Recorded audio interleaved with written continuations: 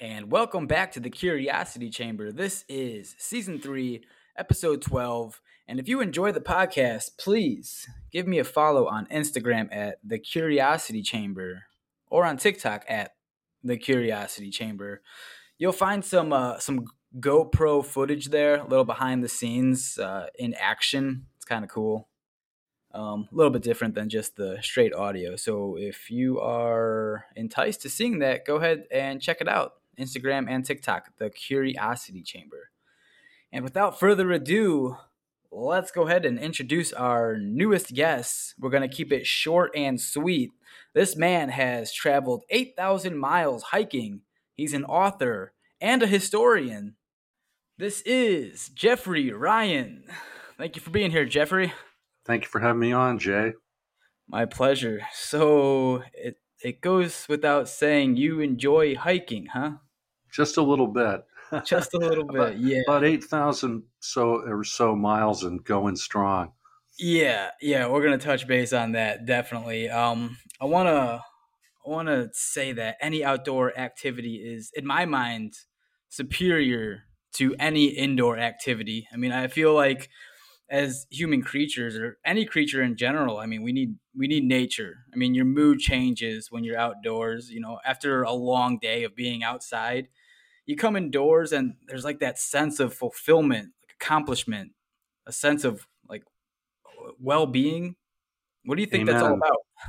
Amen, brother. Amen. Actually, it's nothing new. It's fortunately more and more people are rediscovering being outdoors, but it's always been a big part of me, and I've believed that through and through since I was a child. Fortunately, I was raised by parents who loved boating and spending time outside, and it really put a hook in me that's still there. I'm into well into my 6th decade now, and still going strong. I love it. It feeds the soul. It does. It really does. I don't hike too much, but I'm always outdoor, and there is like this sense in me that I get these urges to where I just want to go into the wilderness or a forest and just be left there and see if I can survive. I don't know what that is in me, but like a lot of times I just get human. These urges. Is it? Yeah, I think it is. For me, it's a recalibration. When I'm, I'm not a hermit by any means, but I hit this threshold where it's just a little too much noise, a little too much frenetic activity, and it feels like taking a bath or you're doing something nice for yourself. Yeah. And I just think that immersion in nature is just. It's a great remedy. It keeps me healthy mentally and physically, and I just look forward to it every time.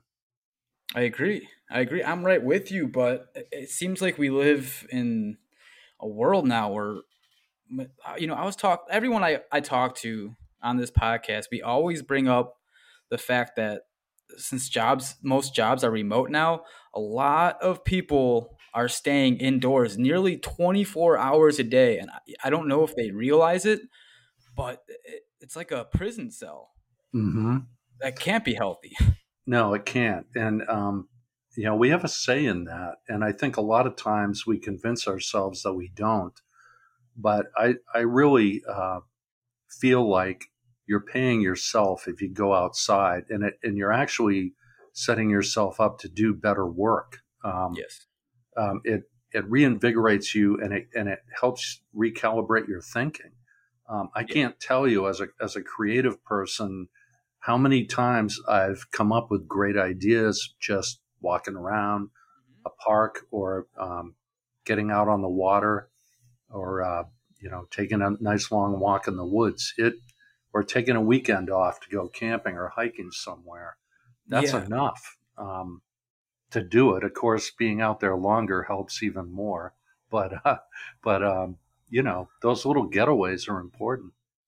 Yeah. The disconnect from anything media really seems to you get this natural thinking instead of almost kind of being what told to think, because when you're in your phone or watching TV, I mean, a lot of things are brainless. Like you're just watching and you're feeding these. They're called programs in my mind for a reason. They're programming you a certain way. When you're able to disconnect from that and get out to nature, I mean, all of that is just gone, and it's just you and your thoughts. Exactly. And then what Yeah, a gift that is. Or yeah, I found, and it's funny you said that because I remember writing my journal, you're free to think great thoughts or you're free to think nothing at all. And how many times do we ever get to really think about nothing at all? Even that, we get filled up with lists and running from here to there. And it just is, it's a gift to be able to just say, you know what, all I have to do today is walk. that's Um, interesting. you know, Yeah, and you're doing it at a pace that's more human. It's 3 miles an hour, not 65. right, right. And you Yeah. see stuff. You Yes, really see stuff. It doesn't go detail. by the window. You feel it, you see it, you react to it. It's great. Yeah, you brought up a good point. There is like to be able to have that nothing thought where you're just kind of you're being. And I think we take that for granted a lot. You, People get caught up in this hectic life, and I mean, we're all responsible for it. We've all lived it. We've all done it. Like get caught up in the business aspect, the working. If you have kids, you have to deal with the kids, and life goes by pretty damn fast. I have a Hmm. 5-year-old, and oh my god, it's like a time machine. When you pop out one kid, whoo! I mean, Yep. you start to realize how fast time goes. It's kind of alarming. Yeah, and it's a gift to share that with a child too, and give them Yes. that perspective. Yeah. But on the pace thing, it's funny because I I I've been out on the trail for a couple weeks at a time, several times in my life. Literally hundreds of them. And it's funny when you do something like come out of the woods and go over an overpass on a freeway, and then disappear into the woods on the other side. And you're thinking when you're standing on that overpass, oh my God, everyone's flying down the road at this pace. I Yeah. do that. When I'm not out here, I'm doing that. Yes. And you have this perspective of, at least yeah, I'm in a more sane pace now, but I also have the reality that when I get off the trail and go back to quote unquote, regular life, money making life. Um, Yes. Yeah. it's I'm part of that, and it's that sort of disengaged, re-engaged thing that's really fascinating to me. The disengage is where I'd like to be, and the engage at that pace anyway is where I would less like to be, but it's necessary. I mean, you can't. It's not healthy. I think to be totally on one end of the spectrum or the other. Yeah. Yeah. I think that's really good that you have that complete awareness. So, you know, take for example someone that doesn't slow down even when they're hiking. It's just one speed all the time, Hmm. so you're missing these beautiful details about the plant life and mother nature and animals that you might miss. You're dead set locked in on this one speed. Do you have any tips or tricks to like how people can get in touch with themselves to kind of like slow down the time, and just it doesn't have to always be pedal to the metal? Yeah, I mean, I think, well, first of all, I walk an hour every day, no matter what, Yeah. and I just take the time and do it. And for me, it replaces going to the gym or an hour that other people might spend, filling time watching TV or whatever Exactly. it may be. Yeah. We can all squeeze in some time, even if it's half that, to step outside, feel the wind in our face, or take the sun, take in the sun. Um, it's just, even in an urban environment, there's usually a park within a decent distance, and Of course. it's healthy. I mean, it's just really good to just drop it all, put the phone down, as you said, and really just sit and observe. Um, It, it, it's honestly medicine. yeah, it is. Yeah. It's interesting because Frederick Law Olmsted, who designed Central Park back in 1858, had this insight that even, and especially because it was an urban environment, that people absolutely needed greenery, green space to be healthy. And it was quite profound because when he built Central Park, uh, he was envisioning big skyscrapers surrounding it at the time when he was making it, and everyone thought, "What are you, crazy? These are all stockyards and tenement houses around here." And of course, like so many other things, he was spot on, but he was very invested in that idea, which I think is really quite amazing for someone in the mid 1800s to Yes. be that dialed into it. But sure, there we have the places, and they're ours to enjoy, and they're free. So That's the get up best and part. go. All you listeners out there, after this podcast, go take a walk.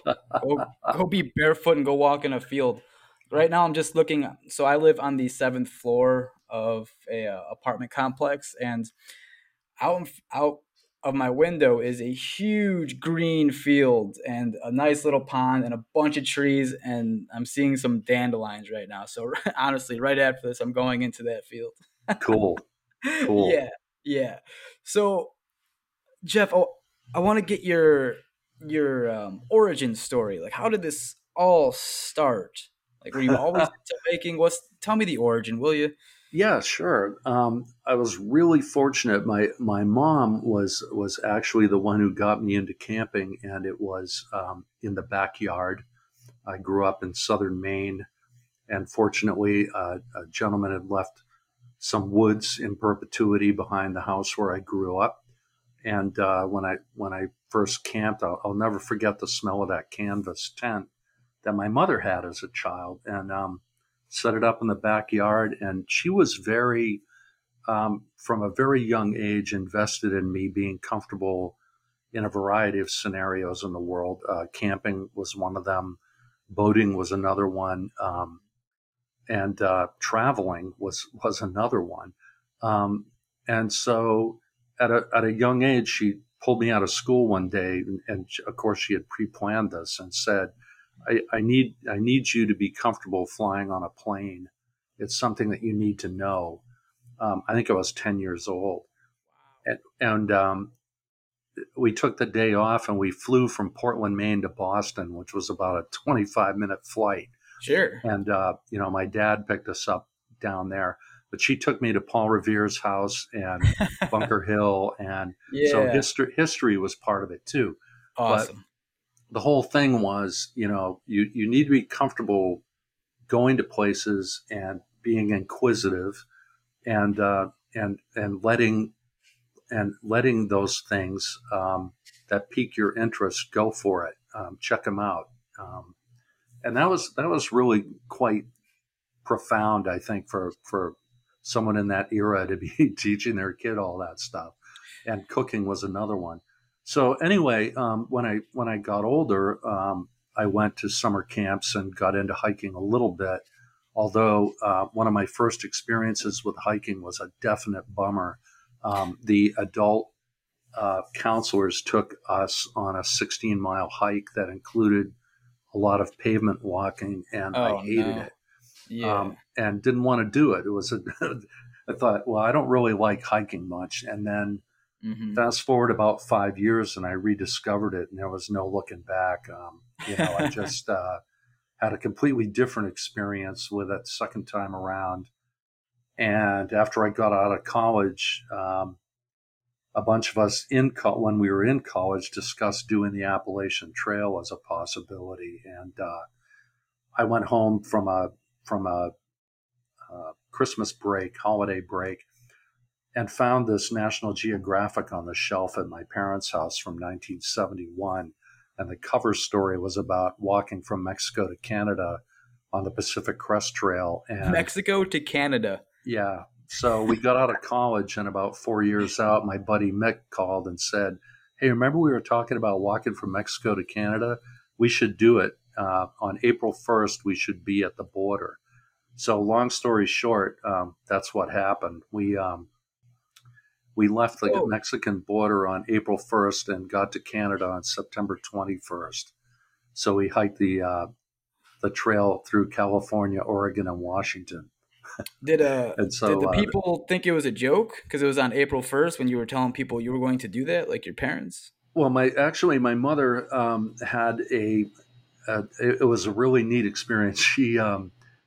She said, "I'll give you a ride to work," and she was driving me up to work, and she stopped the car and pulled over, and she said, "I just need to know something. Are you doing this trip because you want to, or are you doing it because you're trying to impress somebody?"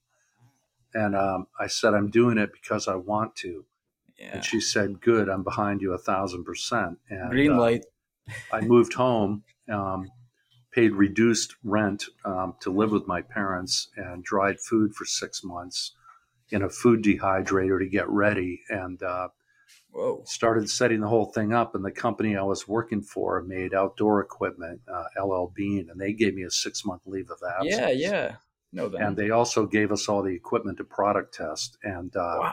all three of us. It was quite an audacious thing to do in 1983, I'll tell To you. say the least. um, Yeah.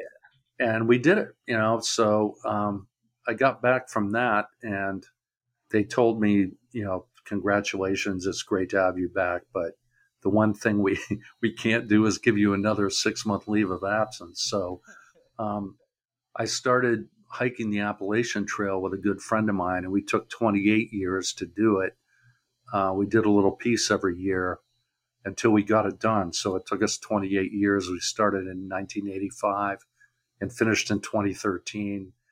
And I wrote a book about it. And, so that sort of was the first of my writing career. But I've kept on hiking predominantly with my hiking buddy Wayne, and we've hiked the New England Trail, which is a long distance hiking trail. We started the International Appalachian Trail this spring, and we just keep going. I think he and I just did year 38 of doing consecutive years of annual hiking trips together. That's incredible. I have a bunch of questions with everything you just went over. That's incredible. First and foremost, that is that is absolutely incredible. I don't know anyone that has ever done that before, or even like close to what you just explained. But the questions that I have to do with these long hikes, Mm-hmm. as you can imagine. So from Mexico to Canada, and we're gonna get a little deep into this because I'm curious about how do you prepare for that, like what, and during, like what's the food you eat, the caloric intake, the water, the high elevation factors, like there's a ton of stuff you have to worry about when you're doing something like this, you know what I Oh mean? yeah. Well, Yeah. part of it we prepared for, and part of it we were young and Mm, naive. naive and willing to go with the flow, which is the Yeah. hugest, I think, thing about all of this experience is that, boy, you certainly learn go with the flow, and you certainly learn adapting to things on the fly, which Yeah, actually translates so well to everyday life. exactly, that's such a beautiful life lesson, adaptation. It's cool, Hmm. because it's like, oh, I got a flat tire. What's Plan B? Instead of, oh my God, the world's going to end. But Yes. planning for it back then was quite a challenge. As I mentioned before, I was drying food in 3 shifts a day, Yeah. going to the farmers market and cranking out food and putting it in zip seal bags, a seal a meal bag thing that I bought at Sears and still have, for repackaging food. And so we had all sorts of stuff prepackaged. So what we So what kind did of was, foods would you try to diet with? Was there like a certain like protein, a oh carb? yeah. Yeah. So what we did was, I, I, we had this huge variety of vegetables to begin with. So what we did was we mailed out boxes to post offices. So we figured how many days it would be between each post office, and one of them was 17 days, which was really out there. I mean, to carry 17 days worth of food is Yes. nuts. I mean, we were really carrying heavy packs to Wow. begin with, and then we started bargaining. You know, you'd think about what's the heaviest food I'm carrying. What, Oh can I get? no. Can I get Yeah. those guys to eat it tonight? So it's funny, but anyway, we would send these packages out, and I had everything sort of pre-planned. So when we get to a town, we'd call home and say, "Okay, send the next one to X town." And so when we get to a town, we'd open the box, and it would have uh, so many days worth of vegetables, and then we'd go to a supermarket and buy perishables, the protein, um, which was predominantly pepperoni and cheese and stuff like that. That you know, and so we got the routine down. One of us was carrying each meal. I carried breakfast. Gary carried lunches, and Mick carried dinners. There were three of us, so it made the most sense, right? So Yes. we'd rehydrate vegetables during the day, put water in them, and then they'd be ready to make dinner. And that's how we rolled. And depending on what kind of amenities were also available in the town, we'd certainly go out for a steak or a cheeseburger or whatever. Mostly cheeseburgers because we were in our 20s and mostly broke. But we had to accommodate so many different kinds of environments. So Yeah. early on, even in the desert, it was cold at night. We Oh, went over 10,000-foot peaks that still had snow on them. oh, Um, jeez. we came down and crossed the Mojave Desert. It was 120 Oh my God. degrees, and we did 120 miles across the desert. And then we went, back up to elevation again, and then did the whole length of the Cascade Mountain Range through Oregon and Washington, passing Mount Hood, Mount Rainier, Mount St. Helens, all that stuff. And St. Helens had blown up 3 years before we went, so it was really kind of an amazing thing to see as we walked by. And I'd imagine. then 4 years later, I ended up going back out there and climbing St. Helens, Adams, and Rainier in 1 2 week stretch. And then we finished that up. And it's just how you get in shape for it, you had asked. And it's really, with that particular trip, it was set reasonable goals when you're starting, and you just keep getting in better and better and better shape Yeah. Yeah. until about the 3/4 mark of the trip, and then you start breaking down I was gonna because ask. That was one of my questions. Is the did anyone rebound. get sick because it's so torturous on your body? It's got to be so hectic going from It's 120 degrees to then you're going to the summits and yep, like yeah, it's got to be brutal. but it was so freaking awesome. I mean, it just every day was awesome. There Yes. were hard days. I can't say there weren't, but um, you get really invested in what's around the next corner. What's the next day going to be like? Um, Yes. So you it know, wasn't was it not necessarily about finishing, but it became more about the journey itself. Absolutely, Yeah. 1,000%. We Amazing. met a guy who was like what you had talked about early in the show, which is he was hell bent on making X miles a day, and we came to the realization that that's just not for us. It wasn't the way to do it. It was um, let's wing it.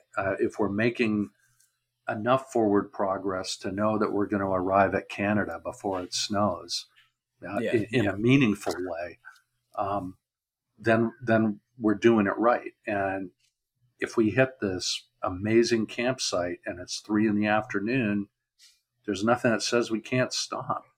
And that that mentality really, really helped. There were days we needed to stop and get some extra rest, Yeah. or take an extra day in a town. Um, it's important. It's like anything that you're doing that's physical. Your body tells you, even sometimes when your mind is telling you to keep going forward, you're like, no, Right. no, no, I gotta take this day. I'd Um, imagine the people that you were doing this with, like you probably built something so special, like a brotherhood almost, like camaraderie. I, there's probably nothing that can describe it, like how close you are to these guys. yeah, especially my friend Mick is like a brother to me, and Hmm. we went and did that climb I talked about when I went back out there to do the high summits again, or do them. Um, Yeah, and he moved out there after the hike. He said, "I have to be out here in the North for sure. Cascades. It's just phenomenal." I get And it. he still lives out there, and Yeah. so we're in touch regularly. Um, unfortunately, the we did have a little bit of a third man, an odd man out situation, which was tough. I Yeah. think it's really tough. I mean, the flip side of having the brotherhood part is having some underlying things that didn't get really dealt with particularly well. Again, we were quite young, and I was talking to Mick about it not too long ago. It's just you learn about that too. um, Yeah. it's important part of Yeah. growing up and maturing. Um, Sure. but the hikes go on. There's not a day that goes by when I'm not sort of researching another place to check out, um, and or return to some of them. I went back and climbed St. Helens again after 30 years because I wanted to see how much it had changed after the volcano, and that was Significant awesome. amount of change. Oh my God, yeah. Yeah. Yeah. Um, Yeah. it's really, really a great time to go right now because a lot of the devastation is still visible, but you get the feeling that it won't be for too much longer. A lot of the Hmm. trees that got fried and are Oh basically yeah. dead soldiers standing, they look like Wow. driftwood, but the Yeah. other trees are growing up around them, and you're starting to see the effect of the forest reestablishing. And also, the animals are coming back. We saw mountain goats and elk, and it's cool. I mean, it was one of the best decisions I ever made was to go to have the realization, oh my gosh, it's been 30 years. I need to go back. 30 years. Yeah. Um, Yeah. Is there Pretty a neat. distinct smell? There used to be not as much now. I mean, you really have to get down into the crater for that, Okay. and it's because it's a bowl. It's like three-quarters of the way around. The northern part, the part that got blown out, um, most of the gas that's still active in there kind of blows out that side of it. So unless you're downwind of it, Mhm. you don't really get it. Mount Adams, on the other hand, when I was on the summit of that, it was like rotten eggs Yeah. the whole way. You get that real sulfur smell. Sulfur, that's the word I was looking for. Yeah. I went to Hawaii, I think maybe like 6 years ago. You want to talk about majestic, like some Yeah, of the stuff that you're describing, it seems like a dream state, doesn't it? Just some of the things cannot be real that you see. Like it yeah, wouldn't even surprise me if I saw a unicorn just pop out. I'd be like, yep, this makes sense. yeah, yeah, have totally. you ever been there to I have Hawaii? not. Alaska and Hawaii are the only two left for me, and definitely going to get there. Yeah, yeah, it's fantastic. I'm not even going to tell you anything because you'll get there and you'll know exactly what I'm. I met an old guy when I was young that had gone to Alaska, and he had come back, and I said, Wally, what was Alaska like? And he said, well, it's kind of like Maine, only more so. I said, Beautiful. yeah, I think only more so, but I think more so on a pretty grand scale. So you've lived in Maine your entire life? Pretty much. I spent 4 years in Wisconsin Okay. going to college, which was another adventure because I went to a school out there, sight unseen. Just decided I wanted to do it and went out there and had a blast and came back. Came back to Maine afterwards and pretty quickly got a job at an outdoor company. Go figure. Perfect. It's So funny how things like that line up. So it seems like this was your calling. So most people would call hiking their hobby, but for you, can you say it's a career? yeah, I most definitely Yeah. hiking and writing for me, and they're still really important. Both things are really important to me. I've been spending a lot of time not only writing about my adventures, but writing about where public um, conservation efforts came from in the first place. And the more I've delved into it, the more I realize how brilliant these folks were when they came up with these concepts against all odds. I should mention that these places should be protected, and even the idea of the Appalachian Trail itself was another book that I wrote. The guy who came up with the idea for it very early on was not only an advocate for nature and the restorative aspects of being in the outdoors, but interestingly, he also pushed the economic value of having trails go through communities and bringing people out to enjoy recreation would be a benefit Yeah, yeah. economically.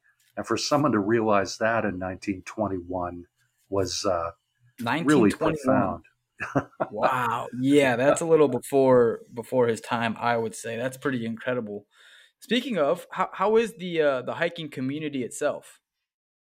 It's an amazing community. I have two communities that I have found are just astounding. One of Yeah. them is the hiking community, and there are two parts of it really. They're the people who are out on the trail at any Mhm. given time. You will bump into people and chat with them, whether they're out for a day hike or whether Yeah, they're out for a week or two or whether they're through hiking. I love that. Very supportive of each other. And then also there are the local people that support the hiking community, not just with laundromats and pizzerias and bars and youth hostels and hotels and things like that, shuttle services to bring hikers to and from trail sections that they get on or off. Oh, it's Um, amazing. but there are also a group of people that will act, they call them trail angels, that will actually come and meet people at trail crossings with cold beverages or, sometimes they'll break out a full blown barbecue. Um, but in other cases, I've gone through areas. Wayne and I hiked through an area where there was a 16-mile section without water, Oh and no. somebody had come out and left jugs of water with signs on them saying, "Please take what you need. I replenish this every other day until the drought's over." So That they is were they fantastic. were of their own volition Yeah, getting yeah. into their vehicle every other day and swapping out the water, which is really phenomenal. I mean, That says so much about the community in itself right there. That's just one doing, and I'm sure that's all over the place in these communities. That's whew, that it says a is, lot. and I was thinking about it afterwards. I wrote about it. Is how profound is it that somebody that you'll never meet in person Yeah.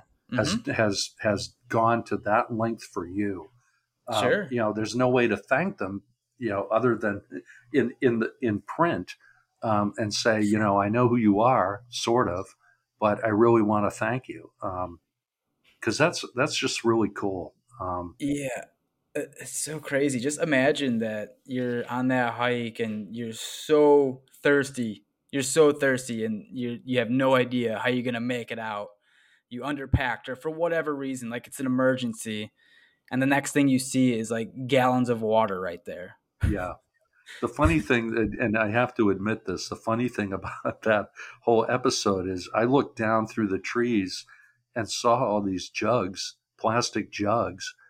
And my initial thought, I almost turned around and said something to Wayne, was, I can't believe someone littered out here in the middle of nowhere.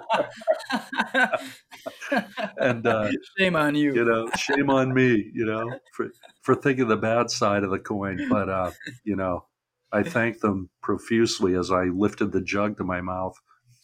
Yeah, no kidding. Maybe they're a listener of the podcast. Thank you. Yeah. And the other community is I have a 1985 Volkswagen camper and travel around the country in it, which, a lot of people would say is flirting with disaster, but it's because of its age. But, I've also met a community of people who own and love those vans nationwide. And you get into a little bit of a jam or you find a problem under I was going to say under the hood, but it's really under the back.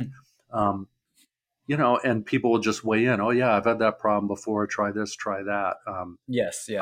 I had a guy drive by me. I stalled in Sedona on the main drag there, and the guy drove by in a 4Runner and rolled the window down and said, "Is that an 85?" And I said, "Yep." And he said, "I have one too. Get to my house and I'll help you." God. And this is a true story. He said, "Don't turn the key for 17 seconds, and then go and give me your business card, and I'll text you directions to my house." What? So I said, "Okay." So about 10 seconds went by, and I said, "He's not going to know." So I go to turn the key, and all of a sudden a message comes up on my phone, and it says, "Not yet."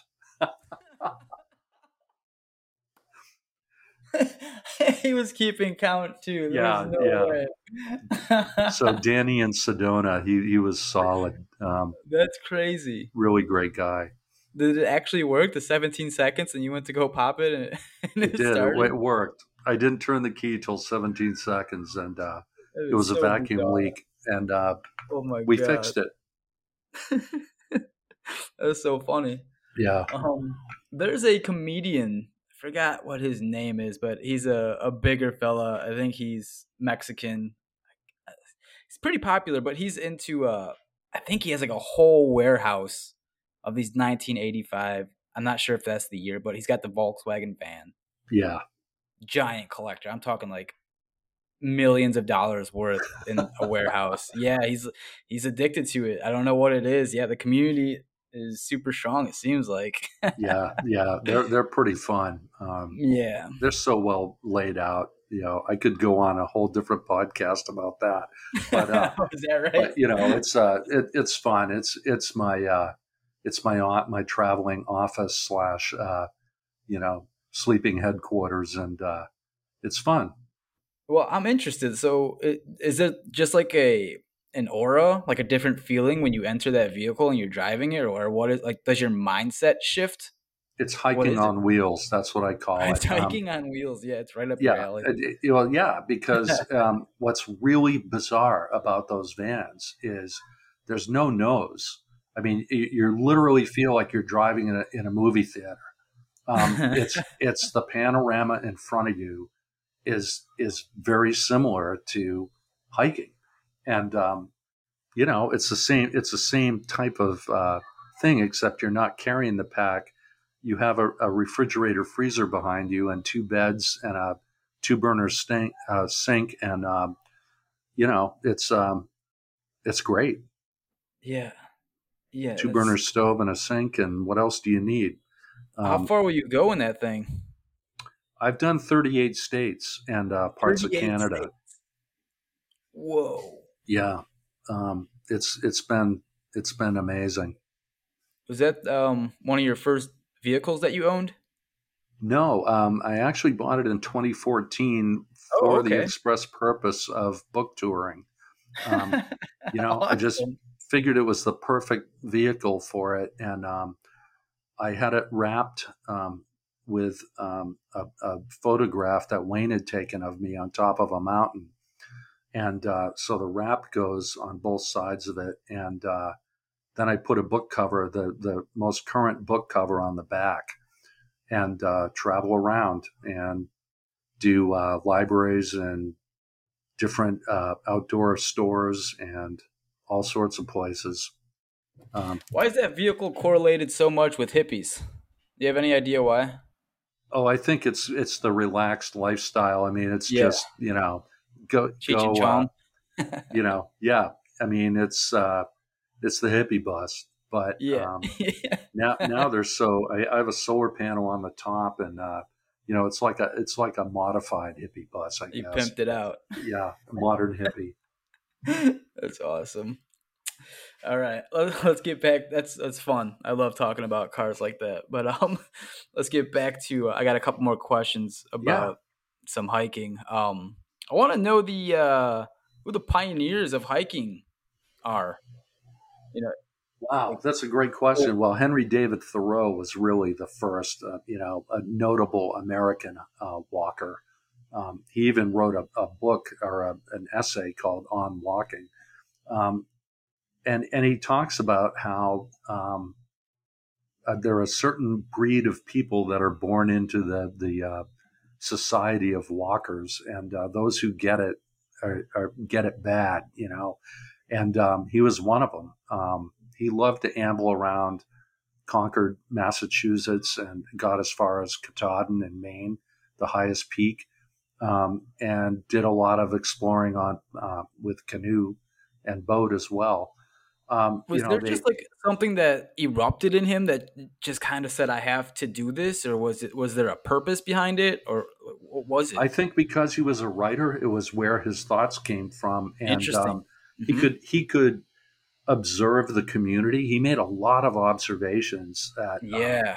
are really profound. It's what we were talking about at the beginning of this podcast. The decision at four Yes. o'clock in the afternoon for the blacksmith to keep on going, or could he put his tools down and go for a walk?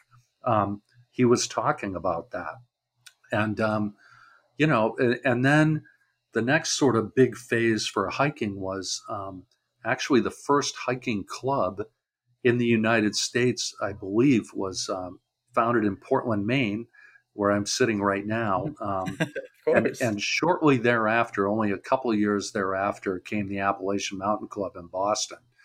And the Appalachian Mountain Club was responsible for building a number of trails in the White Mountains of New Hampshire, which were frequented and still are to a large degree by Bostonians and New Yorkers who would come up and enjoy the cooler air and the thrill of hiking up to these peaks. But at that time, almost all of the trails were what we call out and back. So they went up to a scenic overlook and went back from to where they started.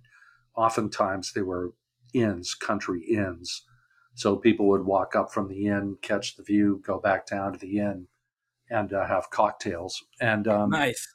there was a guy named Sturgis Pray who went up there in the late 1800s, and he was a landscape designer by trade and had this epiphany that these Yep. trails should be interconnected. They shouldn't be out and back. You could make a whole trail system. And so Oh he my was God. really the first one to have this idea of interrelated, interconnected trails. He's the And Godfather. the Godfather. And Yeah. as it turned out, he had he was mentoring this kid who he had helped build trails up there. Well, the kid's name was Benton Mackay, and he was the guy who grew up to come up with the idea for the Appalachian Trail. So, hiking sort of had its early starts of course, out in the Sierras. John Muir was doing it in the early 1900s, but out east, it was mostly happening in New York, in the Palisades, and in New England, mostly in New Hampshire. So, and also of note, the first long distance trail that was one cohesive trail end to end was called the Long Trail, and it was in Vermont. And it officially opened in 1910 and did the length of Vermont, from the Massachusetts border to Canada. And yes, I have hiked it. I wasn't even going to Yeah, ask because I know yeah. the answer. So, that's where it all kind of started. And then when the Appalachian Trail idea finally took off, it was New Hampshire and New York that had the first completed sections, and then it started sort of developing out from there. So when we're talking about trails, exactly how are they created? Because I understand if one person does a trail, like you need multiple people to go through the same trail in order to kind of pave the way, right? To kind of Mm-hmm. like kill the grass or whatever it should be to make that trail. So is it by word of mouth, just like back then, I mean, to tell other people to go walk from here to here and show them on a map? Well, it's that's a really great question. So it's interesting how it took shape. So there was Mhm. one guy who was in charge of almost all of it, and his name was Myron Avery. And Avery actually cited over 2,000 miles personally, walked, and Oh my figured out god. where the trail would go, and Yeah. then had people building it in his wake. Okay. He was a real character. He had a bicycle wheel that was calibrated for mileage, and he wheeled it in front of him. I think it weighed 35 pounds, Oh and my. he wheeled this thing in front of him, and he would write down, okay, walk a mile across this stream, and then walk 2/10 of a mile up to the Yes. ridge, and then do, Yes. so he was basically writing the trail description as he was wheeling this thing through the That woods. exactly what I was talking about. Yes. And Yes. he would also blaze the trees with paint and Huh. or have someone do it afterwards. So it was a 2 inch by 6 inch, what they called blaze. It's a paint swab on a tree, Mhm. and that would mark the trail. And as only Avery could do, he insisted on titanium oxide paint. And if it wasn't done correctly, he would chastise people and tell them to go do it right. But anyway, he was doing that. But in some cases, particularly up in Maine, there was a 288-mile stretch, and part of it was on old logging roads. And so he where he could, he would sort of cobble sections together using those logging roads initially, because it meant that he or someone else wouldn't have to blaze the trail in Right. that particular section. Over the Wow. years, a lot of them moved off of those unless they were on um, public land, um, and would get moved into more up onto the ranges and into the woods where it was public land. Originally, he negotiated with landowners to cross their land if it was logging roads. But There, it was neat. there's so many fine details that the average person that is not invested in this space, th- there's just so many details that you would never expect.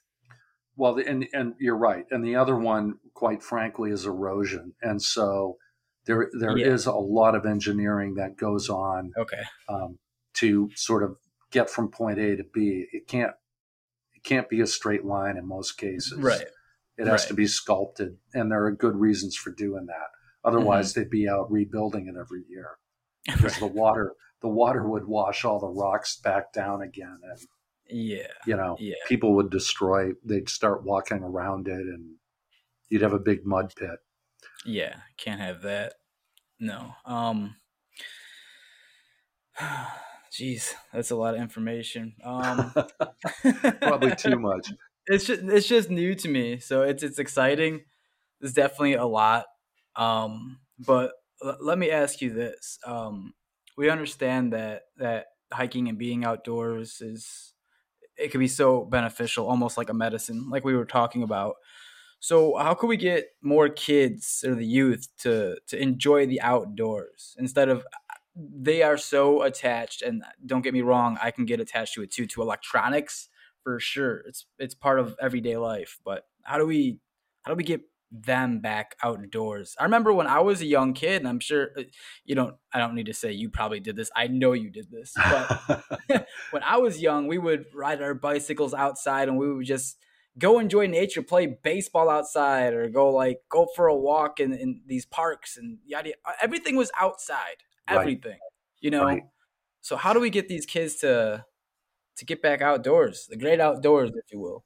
I'm so glad you asked that. So, I've been very invested in that personally because it's so important, and a lot of it has to do with the fact that the outdoors have given so much to me. I just want kids to be able um, to experience it, whether they gravitate to it like I did, or even to a much lesser degree. It's not really important. What's important is they get to appreciate it as a resource and know it's there, and hopefully help protect it for those coming after us. And Yes. I've been really fortunate to have partnering up with a organization here in Maine that's doing some really cool stuff, and it's Amazing. called Teens to Trails. And what they're Cool. doing is they're setting up outdoor clubs in high schools, and a lot of donated equipment from companies has really helped, or repurposed equipment that's been retired but it is still in good shape. And they give all of the resources and help encourage high schools to establish outdoor clubs and keep them strong. And they provide the outings. So go kayaking, go out on an overnight, Yes. go day Yes. hiking. Um, they have mentors within each school, but the program helps the mentors set up the programs, because the last thing they need to do as a teacher is take on a whole other sort of teaching module. Right. So Teens to Trails, it has a lot of state support right now, a lot of corporate support, and a lot of parental support, and Amazing. and it's really growing. There are literally hundreds of these clubs in our state right now, and Alicia Pulsifer, who runs it, um, has been contacted by several other states. How do we get this thing going Right. in our community? So there are really cool initiatives like that, which are really promising, and Hmm. it's cool. And Yeah. just on a micro level, I just think it starts with parents making it a priority. Yeah. Yeah. Hey, even I here agree. we have car alarm issues. Um, Someone's got but to go outside to turn it off. So, I mean, that's a blessing. yeah, there you go. But I think it's important for parents to team up and take kids out. I mean, that's what we did. Um, you know, it's let's take the kids for a hike on Saturday. Um, Yes. Yes. you know, Outdoor picnic or something. yeah, absolutely. Yeah. It's, And put the phone put the phone in the glove compartment. oh, please, please just leave your phone at home. Jeez. No, I agree with you. I agree. It kind of, my mind gets blown. Like I have these thoughts. I kind of think different, I think, but it's just how many people have these life changing ideas that have not, they weren't able to tap into them yet because they haven't gone out on a hike yet. Like something like that. Like Yeah, people have these ideas, but they'll never come to fruition because they haven't gone outside and had a different perspective. For example, like being on top of a summit. Like your mind, your thoughts will completely change because of what you're seeing. right. And So the other piece of this is that we have the time to think them through, and we have the time to write them down. I can't tell you how many times I've been sitting in the tent after dinner, and I'm writing in my journal about what happened during the day. right. That's sort of part of that Yes, is you're right. just writing down your thoughts. But A even recap. having the time and the space to do it, either consciously or subconsciously, your mind is working through stuff, and it's important to claim that space. And I think we're so attuned to doing things quickly and on the surface because we don't think we have time to do a deep dive. You're And right. when we're out there, it's nothing but a deep dive. It's Yes. or you have the time to do it. I should say, when you're actually hiking, there's a, I don't know, this will sound a little strange, but it's like I have 5 things that I sort of try to keep on my forefront. Um, and they keep me engaged in the activity of hiking. And there really are, basic. It's like, am I on the trail? When's the last time I saw a blaze? How's my health? How's the weather? Where's my buddy? Um, where are we going to stop? Where's the next water? I mean, those are the things that you're sort of in charge of, being in charge of on a personal level when you're out there. Yes. Yes. And it's important that you do all those things to make sure that you're in a good space and able to enjoy it and able to get out, right? Yeah. And able to not get lost, and the people who get lost, including myself at times, are the ones who kind of let all that stuff go and just start thinking about whatever. And then it's like, wait a minute, when was the last time I was absolutely sure I was on the trail? I better turn around, because I'm not doing that stuff. But when you're in the tent and the day is over and you're in this place and you can go, okay, the guard is completely down now. What do I want to think about? Or what gift am I going to give to myself? Yes. That's time that's really important. It's when the profound stuff comes out, and it's cool to be able to claim that space, whether it's a writing conference or a hike or whatever it may be, a spa weekend, a Zen retreat, whatever it may be. It's like that. It's like, okay, all the other stuff I can deal with when I get back. Or I'll feel the waves of it coming back on my drive back. Right. But for now, the big gift of hiking is everything's present, and there's not much you can do about the stuff you left behind, and there's not much stuff you can do about the stuff that's in the future. But right there, you can really enjoy it. It's a gift. Listen, you have no objections from me. Everything you said is true. And I was going to ask you if you have anything to give our listeners, but I mean, that seems like a good place to leave it right there. That was fantastic. Jeff, how can our listeners reach out to you? Or do you want to give a shout out to your any of your social media, ironically, or any books? Yeah, sure. Yeah. JeffRyanAuthor.com is where you'll find a lot of information about my books, trip planning, how to section hike, how to set up shuttles so that you could get dropped off by someone at a beginning or end and picked up at the end point, things like that. And, I've got a new book coming out in September, which I'm pretty excited about. Nice. Called This Land Was Saved for You and Me. And that's a conservation book about sort of the people that were on the forefront of making sure we had these places to enjoy. So looking forward to that coming out. And Appalachian Odyssey is my Facebook page. Stay in touch, reach out with any questions you have about how to get out and enjoy it. It's life is short, go for a hike. I agree. Congrats on all your success, Jeff. It was such a pleasure to speak with you. I've learned so much about hiking. I went into this knowing nothing. I feel so much better about it. And everyone at home that's listening, go outside. There you go. Thanks, Jay. You're welcome. Thanks, Jeff. Take care, everyone. Bye-bye.